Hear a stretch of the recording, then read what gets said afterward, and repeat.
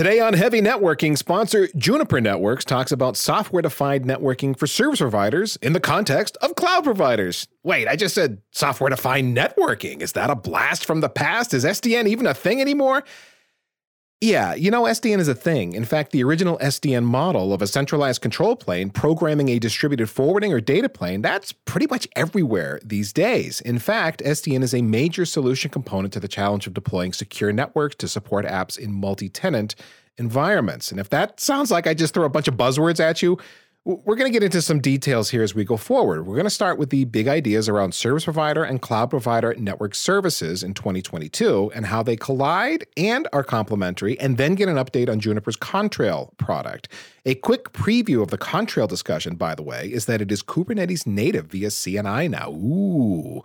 Our guest is Sean Legan, a product manager at Juniper, and we did a prep call with Sean to get ready for this episode. And Greg and I promise you, Sean is a nerd's nerd. Sean, welcome to Heavy Networking. And okay, I said cloud native networking in the intro, Sean, because it's not just networking as packet nerds have thought of. So can you explain why cloud native networking is something I should be understanding and thinking about? What is going on here that merits a unique discussion? Yeah, great question, Ethan, and happy to join you folks. Cloud native networking, there's sometimes a lot of things packed into terms in our industry. And I think it's kind of helpful to just take a quick look at what that means from an application kind of approach. And really what we're seeing for modern cloud native application development is typically based around Kubernetes, right? So different customers are leveraging Kubernetes to turn around and deploy their application sets.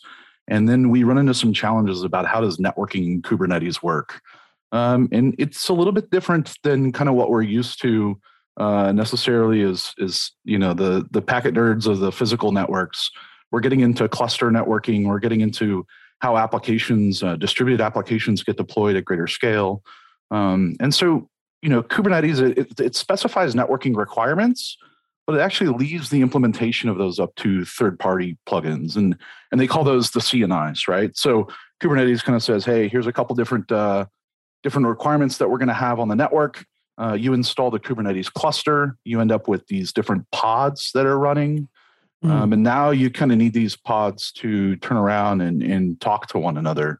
And so how does that get done? And that's really where cloud native networking steps in. So what happens with Kubernetes, as I understand it, is it sort of leaves networking up to other people. It's got some basic networking in it. It's kind of like you can attach all the containers to a VLAN kind of thing, which is, it kind of works, but it's kind of dumb. Good enough for a laptop though. But the container network interface allows a modular approach to attaching more sophisticated networking to Kubernetes. Is that the general idea? Yeah, that's right. That's a really good way to kind of look at it. The kind of baseline approach that you mentioned, it's a lot of things are kind of around some IP tables and some older constructs within Linux that are not fun to deal with. And so when you get to when you get to kind of this plugin approach with a CNI, things kind of vary, right? Now, the nice part is that it really leaves the option up to those people deploying the Kubernetes infrastructure to kind of figure out which model they want to go with. And so, but there's some things to be concerned about here. So, if you don't kind of understand the networking model in Kubernetes, you can really leave yourself up to some problems down the road unwillingly. Default behavior, for example, is to just allow traffic between any two pods in the cluster to communicate to one another. That sounds nice to just make things work. You can imagine in a production environment, if you're worried about things like lateral attacks and threats, and once somebody gets in your cluster and the behavior is, hey, we just allow anything to talk to anything, it's a bit problematic. So, there's different tools to kind of address that. There's things like network policy that you can do a little bit as well. But yeah, I guess what I was trying to say is that Kubernetes has networking, but it's very overly simplistic. You want multi-tenancy, you want microsegmentation, you want policy control, you want to put firewalls or security policies in place, you want visibility and monitoring tools, because when every container is attached to a VLAN as a metaphor, no visibility, no traffic monitoring, no path control, no security sort of stuff. And that's where CNIs, I think, come in. People sort of mistake the CNI interface as, maybe I don't need that. And I'm saying for any for just about every use case, you need a CNI plugin or a networking strategy to solve it and scale it up. Yeah, no, that's absolutely right. That's absolutely right. You do for any use case where you want to start doing cluster networking, you're going to need the CNI plugin. And this is where Contrail comes in, because Contrail is a full, at a very simplistic level, a networking technology to make containers work the way you think you want them. So, isolation, multi-segments, control, visibility. Is that right? Yeah, that's right. So, Contrail kind of got cut its teeth for quite some time around the OpenStack environment. So we've learned a lot alongside the developer community of turning around and building out clouds. So we've really taken Contrail now and made it more cloud native, shifting it towards a Kubernetes approach that provides a lot of those things that you just talked about, right? So concepts around multi-tenancy at a network layer. So this is beyond just a namespace type of isolation, but actually providing multi-tenancy through pretty much bringing concepts that a lot of us on the network side are familiar with, like VRFs and things along those nature, but into the Kubernetes environment. Well, wait a minute. So let me take a contrarian position here, Sean. Why do I actually need Contrail or whatever other CNI provider I might choose to do that? If I'm a service provider, I've had MPLS for years, and I've been able to deliver multi-tenancy end to end for a long time. What's different here that I'm supposed to be getting excited about? Yeah, great question. So really the difference here is about changing the way that applications and services in the service provider environment gets developed. And that's turning around to make those a little bit more on the cloud native side, and the agility that brings you, as well as scaling things out. And so with that, when you start looking at, okay, I have all these containers deployed and all these different little functions, and I need a way to kind of manage all that stuff, because now I have a lot of things that are very distributed within my environment. And then you need a way to make them all communicate. So the way to manage it all absolutely is Kubernetes tends to be the de facto standard today. The way to make them communicate, you still need a CNI to do that. Even the physical layer network is not going to provide you the capabilities to kind of do that, especially in a robust manner. There's some solutions out there that they kind of provide a CNI plugin that turns around and ties back into kind of like we were mentioning earlier, the VLAN on the underlying network. That's a really, really tight integration between your physical network and your Kubernetes cluster. And the whole idea behind the Kubernetes cluster is you want agility within software development.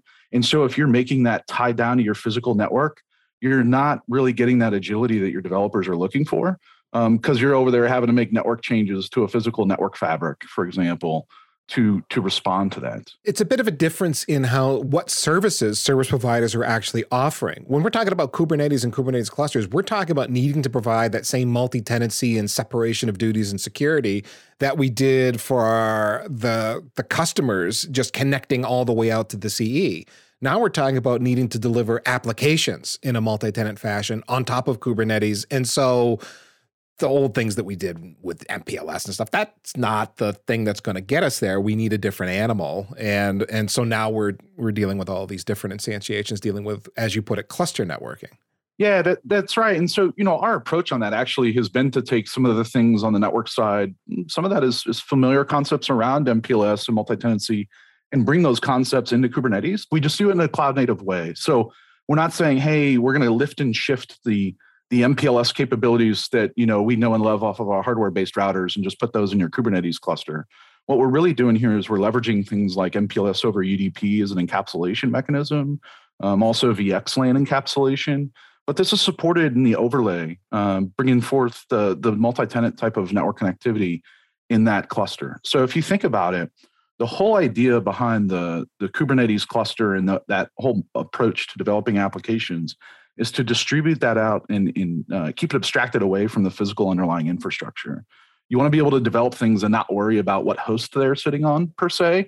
You just want to be able to turn around and make a configuration statement that says, I want to deploy these applications, and this is the scale set that I want them to deploy to. And you need everything else underneath that to just respond to it. Well, if you just have one big flat network that's kind of providing all the connectivity between those different clusters, there's some security concerns that are involved there. There's also some level of of how do I forward traffic in kind of a controlled manner between these different environments, right? You're going to have maybe a dev environment, a prod environment. We're a long ways from having that all sit on physically isolated, separated infrastructure with big firewalls in between them. So you're not saying that all the service provider network infrastructure is broken. It's just that now that delivering applications on top of that has become ever more important so that service providers are making their money, we've got to extend what we used to do with all these additional capabilities. Yeah, that's absolutely right. So they still get to turn around and leverage in the service provider area. You still leverage the infrastructure that has been in place. You still leverage the WANs and the networks that they've turned around and built out. This is really about delivering more of the advanced services that are sitting on top of that. And so those could be a couple of different things. You could say, hey, I want to be able to spin up, we have this large customer that came to us and they want us to be able to spin up this type of network service or application that may be a little bit new, something that the service provider is exploring. How do you do that without, taking hundreds of years and costing thousands of lives to make that done and coming back to them later on, right? Yeah. You need that to be agile, and the service providers also need to, not have a bunch of sunken CapEx costs and just trying to prove something out. And so this is where the benefits of the cloud native development really help in this space. To be able to make that a lot more agile. So here's another question. Now, the cloud providers are doing a lot of this and have been doing this. It's kind of their bread and butter, especially if we look at the SaaS and PaaS stuff. Are service providers, is there competition here? Is there tension between service providers and cloud providers in providing application level services? Or is it kind of like, it's more like complementary? We service providers provide these sorts of things, NFVs and stuff, as opposed to what the cloud providers are providing, which is higher up the stack.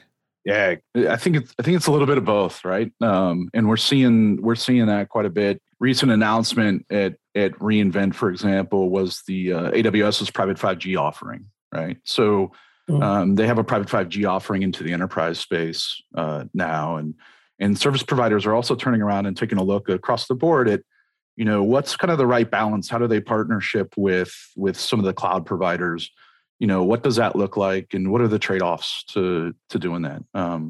Service providers are, in a bit of a unique space compared to others that use the cloud in here. And what does that mean? Well, they have all the infrastructure in place, right? They're delivering based upon infrastructure that they've developed and matured over some time, right? There was, not that long ago, it was a big thing in the industry to come in and say how many buildings were on net for a service provider, right? And how much fiber they ran out to those areas. And, in the networking world, as much as we abstract and virtualize things and do all these things to move stuff away, the one thing I like to always come back to is at the end of the day, like a packet has to get put on a wire and sent to another location. And you just can't get rid of that. That has to happen.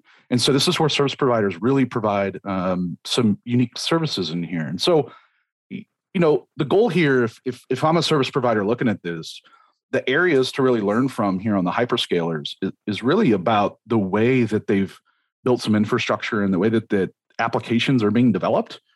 That's the lessons to kind of learn if I'm the service provider when I'm looking at this. I think also the interesting part about service providers is that up until now, their infrastructure has been very static. They buy a box, it goes into a rack, it lives there for 20, 30, 40 years, attaches to the same service that existed for decade after decade, and the whole game was defined by how long you could avoid a truck roll. They even had a name for upgrading called a truck roll, right? That's right. Can you imagine you need a truck to go and do an update or to fix, and the modern era is seeing something very different. We're seeing CDN providers say, we want to put nodes in the content delivery network in the 5G tower, or we want to discuss this. Or we're seeing various companies develop serverless platforms that exist at the edge of the network.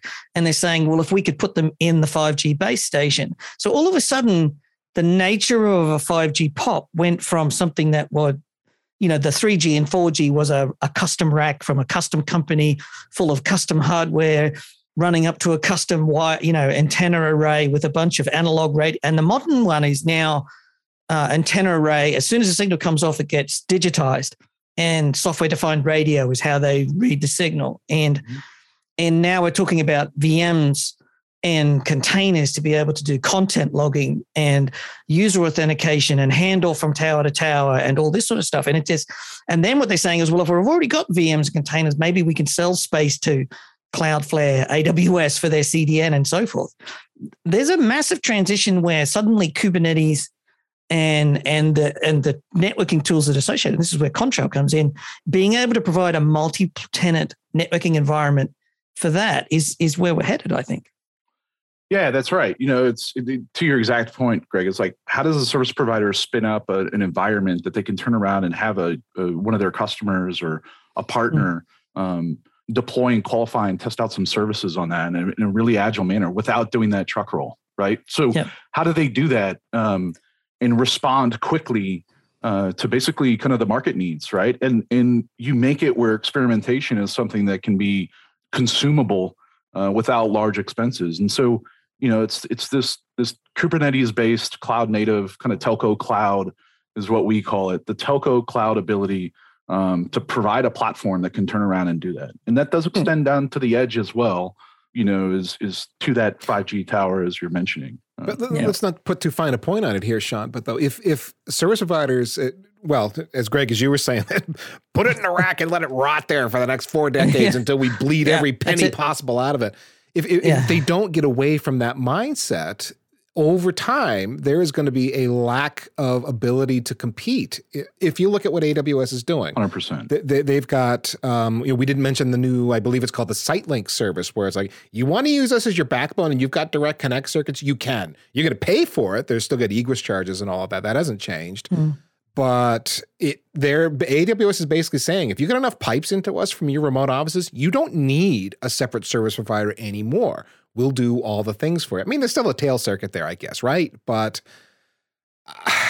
if I'm a service provider looking at AWS offering this, I'm going, geez, now what do we do? Because what happens when my customer that's been on my network for so long with all this recurring revenue walks away? I mean, SD-WAN was early in the game here, kind of making that challenge for service providers. If all I need to give them is a broadband internet circuit, I don't have any margin on that. So what do they do to stay competitive? What does a service provider do to stay competitive? You're arguing one thing is over-the-top services, adopt this agile methodology to bring applications online so you can test them and bring them to market with low investment. And then you've got something you can use to stay competitive. If they don't do that, are they not competitive, Sean? Yeah, I mean, I think there's a real concern there, right? If you're just providing the tail circuit to get to the cloud provider for your customer to route all their traffic over their backbone, that's a pretty, I would look at that. That's a pretty daunting kind of future, right? And so it does require some additional investments. It's not just the time for status quo. It requires some kind of additional investments and really taking, like I said, right, a real different approach. When we think about cloud, I mean, fundamentally, I kind of think of cloud as like it's an operating model, right? If we think about the model of saying, hey, how do I operate with cloud-like services? You can use someone else's infrastructure to go do that, and we've seen this in the enterprise space, right? There's how many stories of lift and shift to the cloud, and then the organizations don't really quite get the desired outcome that they had because they didn't change their operating model. All they did was move the VM from an x86 box sitting inside their data center to an x86 box sitting outside. Someone else's x86 box. Right, exactly, right. And so it's the work of changing that operating model to be cloud native. That's really the key. And there's vendor solutions. Can I ask a little? I just want to ask a weird question here. One of the interesting things about Juniper is how Juniper's turned around to me in the last 2-3 years, and it's gone from that big iron for service providers, routers, big routers, to software everywhere and embrace the cloud native principles, which is flexibility, reusability, software programmability. And, we've seen plenty of vendors stumble to get it right. And there's been a few hiccups. I mean, what's that been like inside Juniper for you as a worker there to see that transition go through? Yeah, that's a great question, because this is exactly what we've done with Contrail is we've had to make it cloud native. So we haven't just said, let me go provide this little plugin as a CNI, we've actually turned around and we've taken Contrail and this extension of Kubernetes, right? We rebuilt it from really the ground up. So we've done this exact thing specifically within Contrail, and that's just one of the products within Juniper. To your point, right? There's multiple others as well. It's been interesting. It's been challenging at times for sure, but we've also seen the areas in which we're able to turn around and deliver and respond faster to our own customer demands, right? Which is what this is all about, and being able to assist them in solving problems a little bit more. So yeah, we know firsthand, we actually have quite a few different projects even internally that are based upon Kubernetes. And then, here with, as I said, with Contrail, right? Now our control and our config plane is custom controllers within Kubernetes. We're using etcd as a data store, right? We're using CRDs and those types of things to do configuration. And it's more of a declarative nature of how Contrail gets configured. But we still have our distributed data plane as well, sitting on all the hosts. So yeah, it's definitely been an interesting transition, but we feel like we're in a really good spot as far as this goes. And a lot of that is just honest conversations with our customers and a level of transparency there as well. Got to have been a bumpy journey too. I mean, it must be tough for an organization to turn around from where this is just as much for your customers as it is for Juniper. So but that turning around from that, shipping boxes in, big piles of metal, with custom ASICs to this flexible, fluid, ever-changing. I mean, that's the secret to Kubernetes and especially why you want a flexible networking capabilities. You actually don't know where Kubernetes is going to go. Most people don't even know what they want. They just know they want Kubernetes. Right? Sure. Yeah, no, it's a good point. And I think, the other kind of aspect of that we've seen too is like we get to bring the rich ecosystem of Kubernetes. If anybody goes and looks at the CNCF landscape, right, it's like, oh my God, what are all these projects? And I have a hard time. Like I don't keep up with all of them. It's impossible. But we're able to leverage that ecosystem. So if Prometheus and Grafana is what you want to use, right? If you want to take we have Contrail pipelines. It's a GitOps approach to leveraging Contrail as an example. We're able to say, okay, let's leverage the ecosystem that's out there of different tools that are available within this cloud native ecosystem, and bring those to bear, and customers can use those if they like, and they can also tie in their own as well that they want to bring in. Sean, there's an elephant in the room we haven't talked about yet, though, and that's OpenStack. So we've been sort of beating up servers, like you guys are all stuck in the past and you all suck. But there are a lot of service providers that adopted OpenStack and were kind of ahead of the curve on cloud native and all of that using that. So what does that mean for? Because we've been just saying Kubernetes like it's the only thing that exists. Are we seeing service providers that are transitioning from OpenStack to Kubernetes, or they live alongside each other? What's happening there? Yeah, no, there's a bit of both. We see OpenStack still broadly, like for some people that aren't in the service provider environment, and we see it in enterprise too. But we see OpenStack still broadly adopted in a lot of different organizations today. So yeah, a lot of these ideas around, kind of building out a cloud model is not necessarily new. We see this across a broad set of customers. Again, this is enterprise and service provider. There's still we're seeing some people also double down on OpenStack, right? So I don't think it's going away anytime soon either. But there's also these Kubernetes-based projects that are kind of getting brought up, as well. And so there's an element here of, okay, how do these live alongside one another? There is an element here as well when they look at third-party vendors that provide them their VNFs. They're kind of working with those vendors, and we are too, to push them along to start containerizing some of those things. But doing it, the key there is not just containerizing it with fat containers, but actually in a cloud native way with lightweight containers and taking it from a VNF to truly a CNF. Yeah, there's going to be these environments for sure for a while now that OpenStack and Kubernetes are going to sit side by side. And that brings forth some additional challenges as well. And so, on the one of them is networking, right? Do I really want all my traffic to go, completely out of my cluster back into my physical network and then route back into my other Kubernetes cluster, for example? And how do I keep security policy intact across that whole line, right? Like how many different devices do I need to go configure? What does that look like? So Contrail, we're still keeping the Neutron plugin. We're still keeping our support for OpenStack.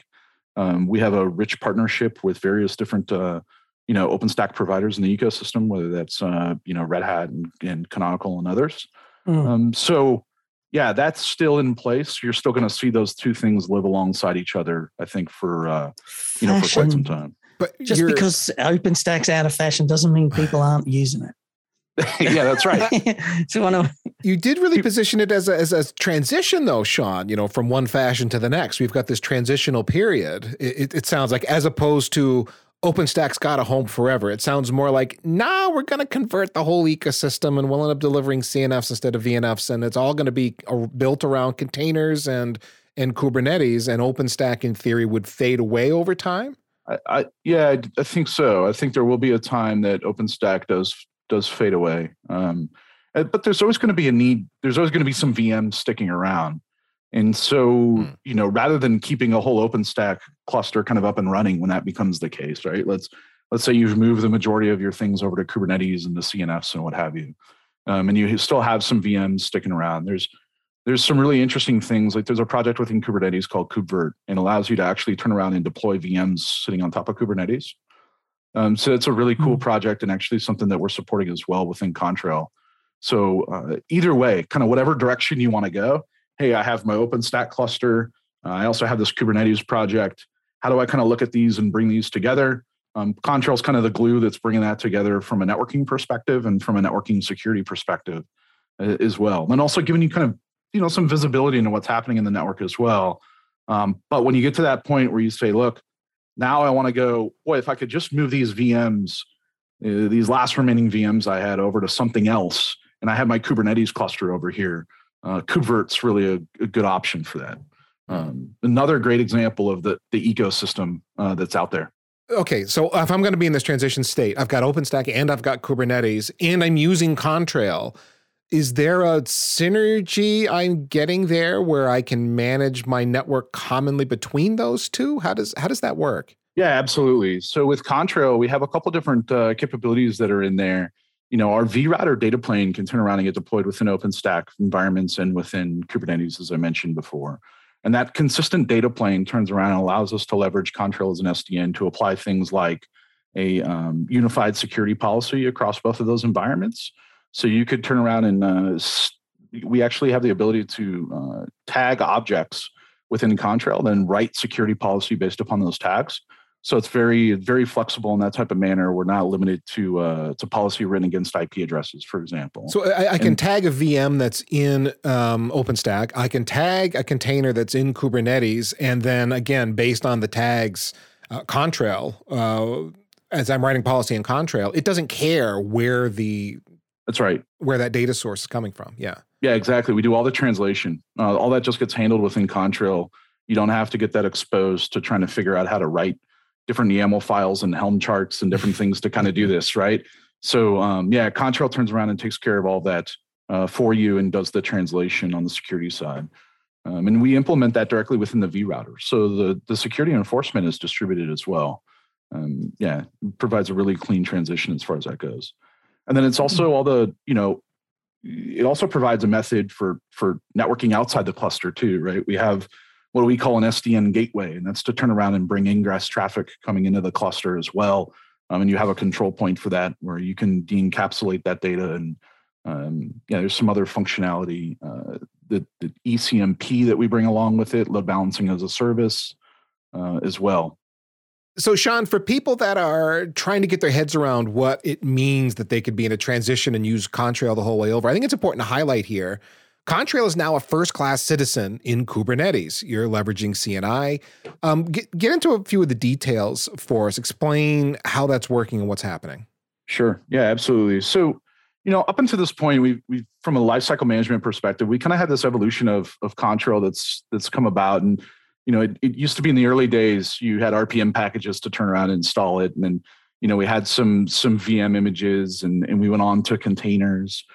Really now the big shift from an installation perspective of how does Contrail turn around and get installed as that extension of Kubernetes, where we're saying, okay, these elements for the controllers within Contrail are custom Kubernetes controllers. And so what does that mean? Well, what that means is that they're a part of the Kubernetes cluster. So now I can actually turn around and install Contrail on my MacBook using Minikube as just an example. It's a much smaller, much lighter weight type of installation. We're leveraging all of the same constructs that are available there in the cluster for the application development itself. So like I think I mentioned it before, etcd for the data store. We have this declarative configuration model. And what that really means is that the lightweight nature of Contrail and being able to turn around and have that scale up and down horizontally as well within the cluster as your cluster grows. We also support things like multi-cluster support, and then also edge and remote kind of worker nodes as well, which I'll get into a little bit more details on that in a minute. But what it boils down to now is that if you wanted to turn around and you no longer have to have an OpenStack environment to install Contrail on. You can install it on any Kubernetes cluster. If you wanted to turn around and support Neutron as well and support your OpenStack environment through the Neutron plugin, that is still available within Contrail. What it used to be is that you deployed Contrail as on top of VMs. They were containers, but it was on top of VMs within OpenStack. And then we also provided a Kubernetes plugin for the networking stack. Now what we've done is you install Contrail on top of Kubernetes. So now it's a native component within the Kubernetes cluster. Yep. But we also provide a plugin for OpenStack via Neutron. So we've kind of reversed that a little bit, right? But at the same time, we've preserved the ability on the networking side through all of our networking components to turn around and basically provide those same types of functionality that we've been developing in partnership with our telco and service provider customers for years. We're still able to provide those in a cloud native fashion to both the OpenStack environment as well as that Kubernetes environment without having to turn around and duplicate those things or having to turn around and figure out how do I kind of do the networking between these two. And really where the common thread there is a lot of that is through our data plane approach. So this is the Contrail vRouter that turns around and gets installed on the kernel. We also support DPDK. So we have rich DPDK support, and pretty much all of our customers are leveraging DPDK as well. And then SRLV and SmartNIC support as well. So when you want to start leveraging some of the kind of the fast data plane attributes, you can definitely do that. And that applies, again, both to OpenStack environments, also these Kubernetes cloud native environments, our encapsulation methodology where we use MPLS over UDP. You can also use MPLS over GRE or VXLAN. That's the data plane component that's allowing all of these to kind of communicate together, right? Because we're doing that from our vRouter. So that's the data plane component that's allowing all these to turn around and say, hey, I have my containers over here sitting inside Kubernetes I have my pods and sitting inside these nodes, and I want to turn around and also have this VM and OpenStack, but I want those in the same virtual network. I want to provide network isolation where that VM is in the blue network, for example, talking to my Kubernetes pods that are in the blue network as well. And I don't care physically what box that stuff is on. It doesn't matter. So, Contrail just does all that kind of under the hood. On a worker node, a Kubernetes worker node, does a Contrail vRouter sit in place of kubeproxy? Something like that? That's right. Yeah, that's right. Okay. That's exactly right. So the vRouter is sitting in place of kubeproxy. You don't have to deal with IP tables and those types of things. It's the vRouter goes and gets plugged in and performs all that functionality. Well, you sort of just answered my next question then, but for people that are using Project Calico, pretty popular in the Kubernetes world, it feels like this replaces that. It's not a complementary thing. You would use Contrail instead of? Is that right? That's right. Yeah, that's correct. Yeah, you'd use Contrail instead of Calico. Yep. And then what about service meshes? If I've got a sidecar proxy architecture, how does Contrail factor into that? Yeah, great question. So we basically work kind of hand in hand with those service meshes, but Contrail is really focused on a lot of the networking, specifically kind of the layer 3, layer 4 area, right? So some of the more advanced application level stuff that you're going to get with a service mesh, that service mesh can just ride right on top of Contrail there's no conflict with that whatsoever. Mm-hmm. So it can ride right on top of it. And then we're also looking down the road as well as to kind of building in some integrations from a visibility perspective to go say, okay, what makes sense to visualize and represent some data within Contrail, and what makes sense to go ahead and have some of that data represented within the service mesh. That was kind of what I was wondering, because one of the reasons you might do a service mesh is for particular kinds of visibility, depending on what you're looking for and trying to accomplish when you want to stick your face into the data stream and see what's up. So it sounds like, well, you're not doing encrypt decrypt within a V router. You're going to be passing those encrypted packets through. So, but still, you can get a lot of telemetry opportunities there in that V router, I'm assuming, yeah? Yeah, that's right. That's absolutely correct. Part of us maintaining the data plane stack and really the kernel module within vRouter, we can pull a lot of telemetry out of that. And it also gives us the ability to kind of write whatever programs that we need to pull that telemetry out. But yeah, we're not doing any type of like TLS decryption or certificate, getting involved with the certificate there. But this is also where the tools like Grafana, for example, come into play, right? In this ecosystem, you can have the service mesh, you can have Contrail in place, and then you can go use common tools that are available and basically be able to go visualize things within that type of environment and build custom dashboards and look at different overlays and what have you that custom fit your needs. And then again, just the nature of that kind of ecosystem as well. There tends to be a lot of openness and kind of sharing between folks on, hey, I have this dashboard that I created in GitHub over here. Go take a look at it and see if it works for your needs. So I've got a question here. Well, the Calico project has been around for a very long time, and it's probably its sole advantage in the market is that it was actually a solution for Kubernetes networking when nothing else was. And I kind of wonder, one of the things that it strikes me about it is that there's a substantial difference between Contrail and Calico. Why aren't people using products like Contrail instead of the simpler, somewhat dumber, because that's what it is, Calico project? What's the differences between the two? Yeah, it's a really good question. I mean, Calico, you could definitely say that it has its place. And what we've seen too is people kind of, start out with it, and then they start looking for a little bit more, kind of advanced type of functionality, and they might find themselves coming over to Contrail.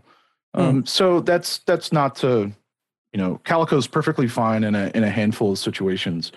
The idea here, like with Contrail, for example, if we think about just the pure networking stack, right? So, when you go to routing at scale, Calico, for example, uses like Bird for BGP. And so it requires some integration kind of with the underlay and now how do you create these BGP peerings? Our overlay approach that we have, we're still leveraging BGP for those environments as well. So it's common, networking protocols that are being brought to bear, but it allows us to turn around in the overlay and really distribute things out quite a bit. Again, all being managed by the SDN controller.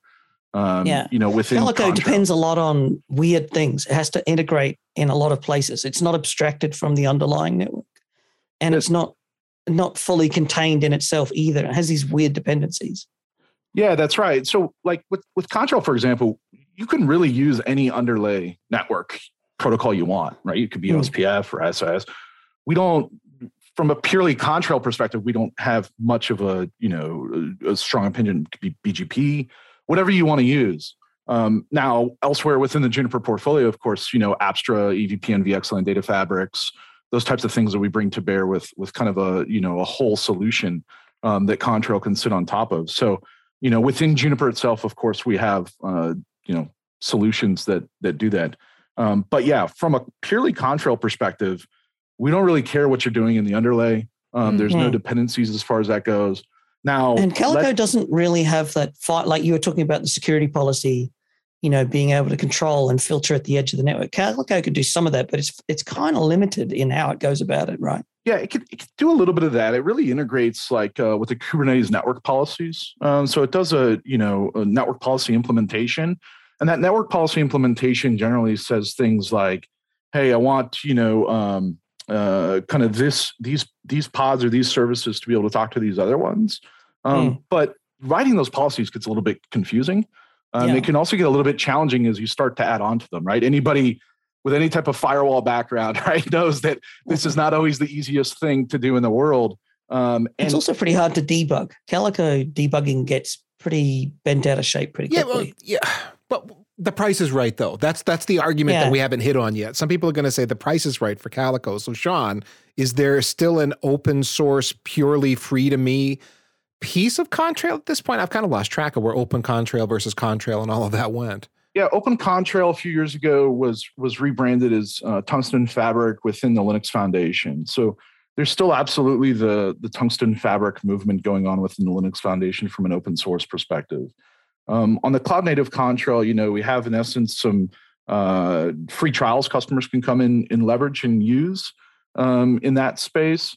And the free to me, again, there's going to be areas in which kind of the do-it-yourself approach and people that want to go build that out with something like a Calico might be fine. We typically we've really seen a lot of customers kind of say, okay, they might start with that kind of approach, and then they find themselves needing some more advanced type of services, and advanced functionality within their network. Well, there's other the complex overlay stuff that you get just as core functionality.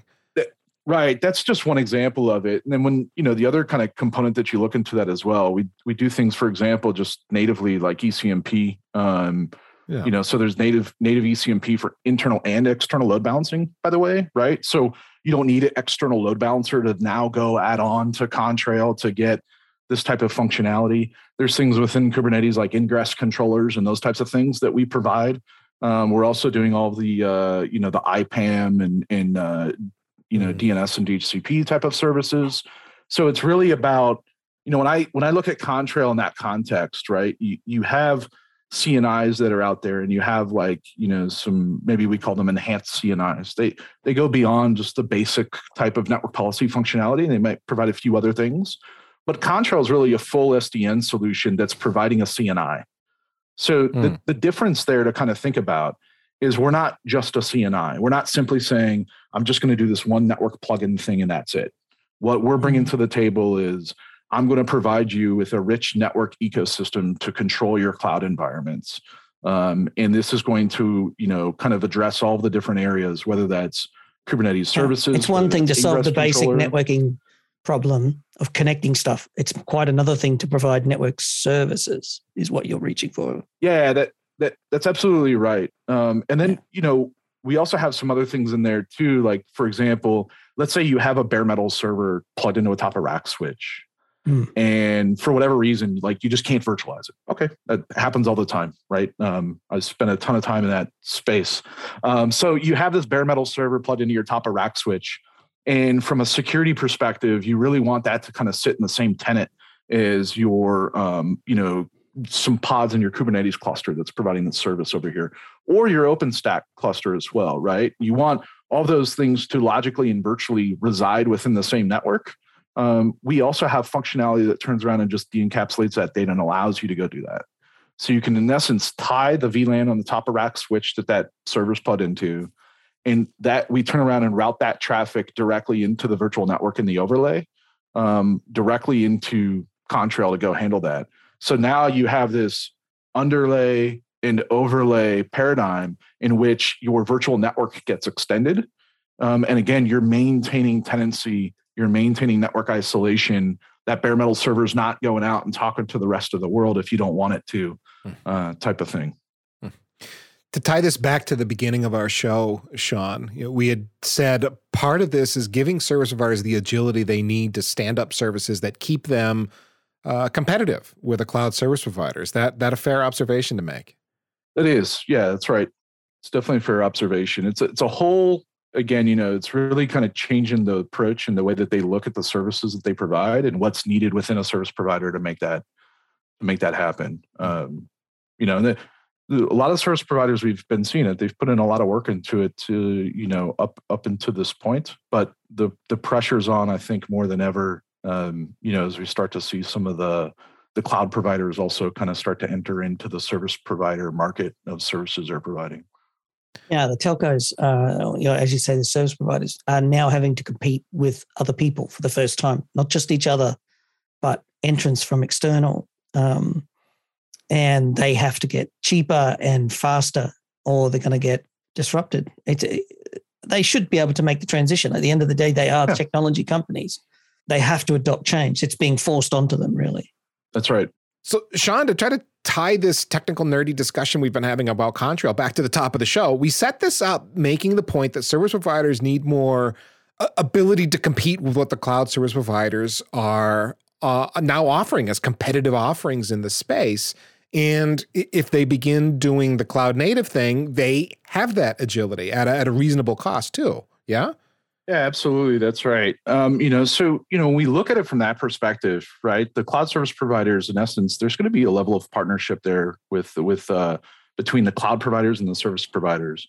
We'll continue to see some level of partnership, and service providers shouldn't necessarily shy away from that. I think they should just be cautious as they kind of enter into that arena. If they continue to really enhance, they being service providers, continue to enhance their investments in the space and their investments in cloud native technologies, learn from the cloud providers and really the methodology and the way that they operate. Right. I think to me that's the big takeaway. Now, is there going to be areas in which it makes sense to use some of the cloud infrastructure and use some of their services to maybe test some things out? Sure, that could very well be the case. But I think ultimately what the service providers want to do is really control their own fate. And the best way to do that is to leverage the infrastructure that they've already built out and they've invested in and build on top of that. We're going to continue to see things happen in the 5G space and the edge space as well. And so this is really the area I think that service providers focus on that and ensure that they're not just providing a pipe or a tail end for somebody else to go reach somebody, for somebody to go reach somebody else's infrastructure right. and build upon it. Right. So that's really, I think, the big moment that's upon all the service providers to execute on. So, Sean, for the architects and engineers that are listening, they want to dig into Contrail some more. Where would you send them? Landing pages, URLs, anything you'd like to recommend? Yeah, absolutely. I mean, you can always find our things at juniper.net. There's a whole landing page on Telco Cloud that's available there too, underneath solutions. And then, feel free to reach out to us on social media. So there's the Juniper Networks tags available on social media. That's available as well. And then, of course, if you already have your Juniper account team, that's always a great way to go. Now, Sean, one more thing. For the people that heard Minikube and Contrail and got excited, is there any magical incantation to be able to get Contrail up and running on Minikube? There is. What they can do is just turn around and let's see, the best way to reach out. We'll provide some information on the best way for them to reach out to us to take a look at it. Okay. And so, yeah, we'll get some access on there. Okay, so look for that in the show notes for this episode at packetpushers.net if you want to dig in more into Contrail, fire it up on your laptop and give it a spin. Our thanks to Juniper Networks for sponsoring today's episode. And our very most special thanks, however, to you for listening because you're awesome. To connect with the mighty world of Packet Pushers more deeply because we know you want to. We're on Twitter at Packet Pushers and we are on LinkedIn. And we have a free to everyone Slack group at packetpushers.net/Slack. Last but not least, remember that too much networking would never be enough.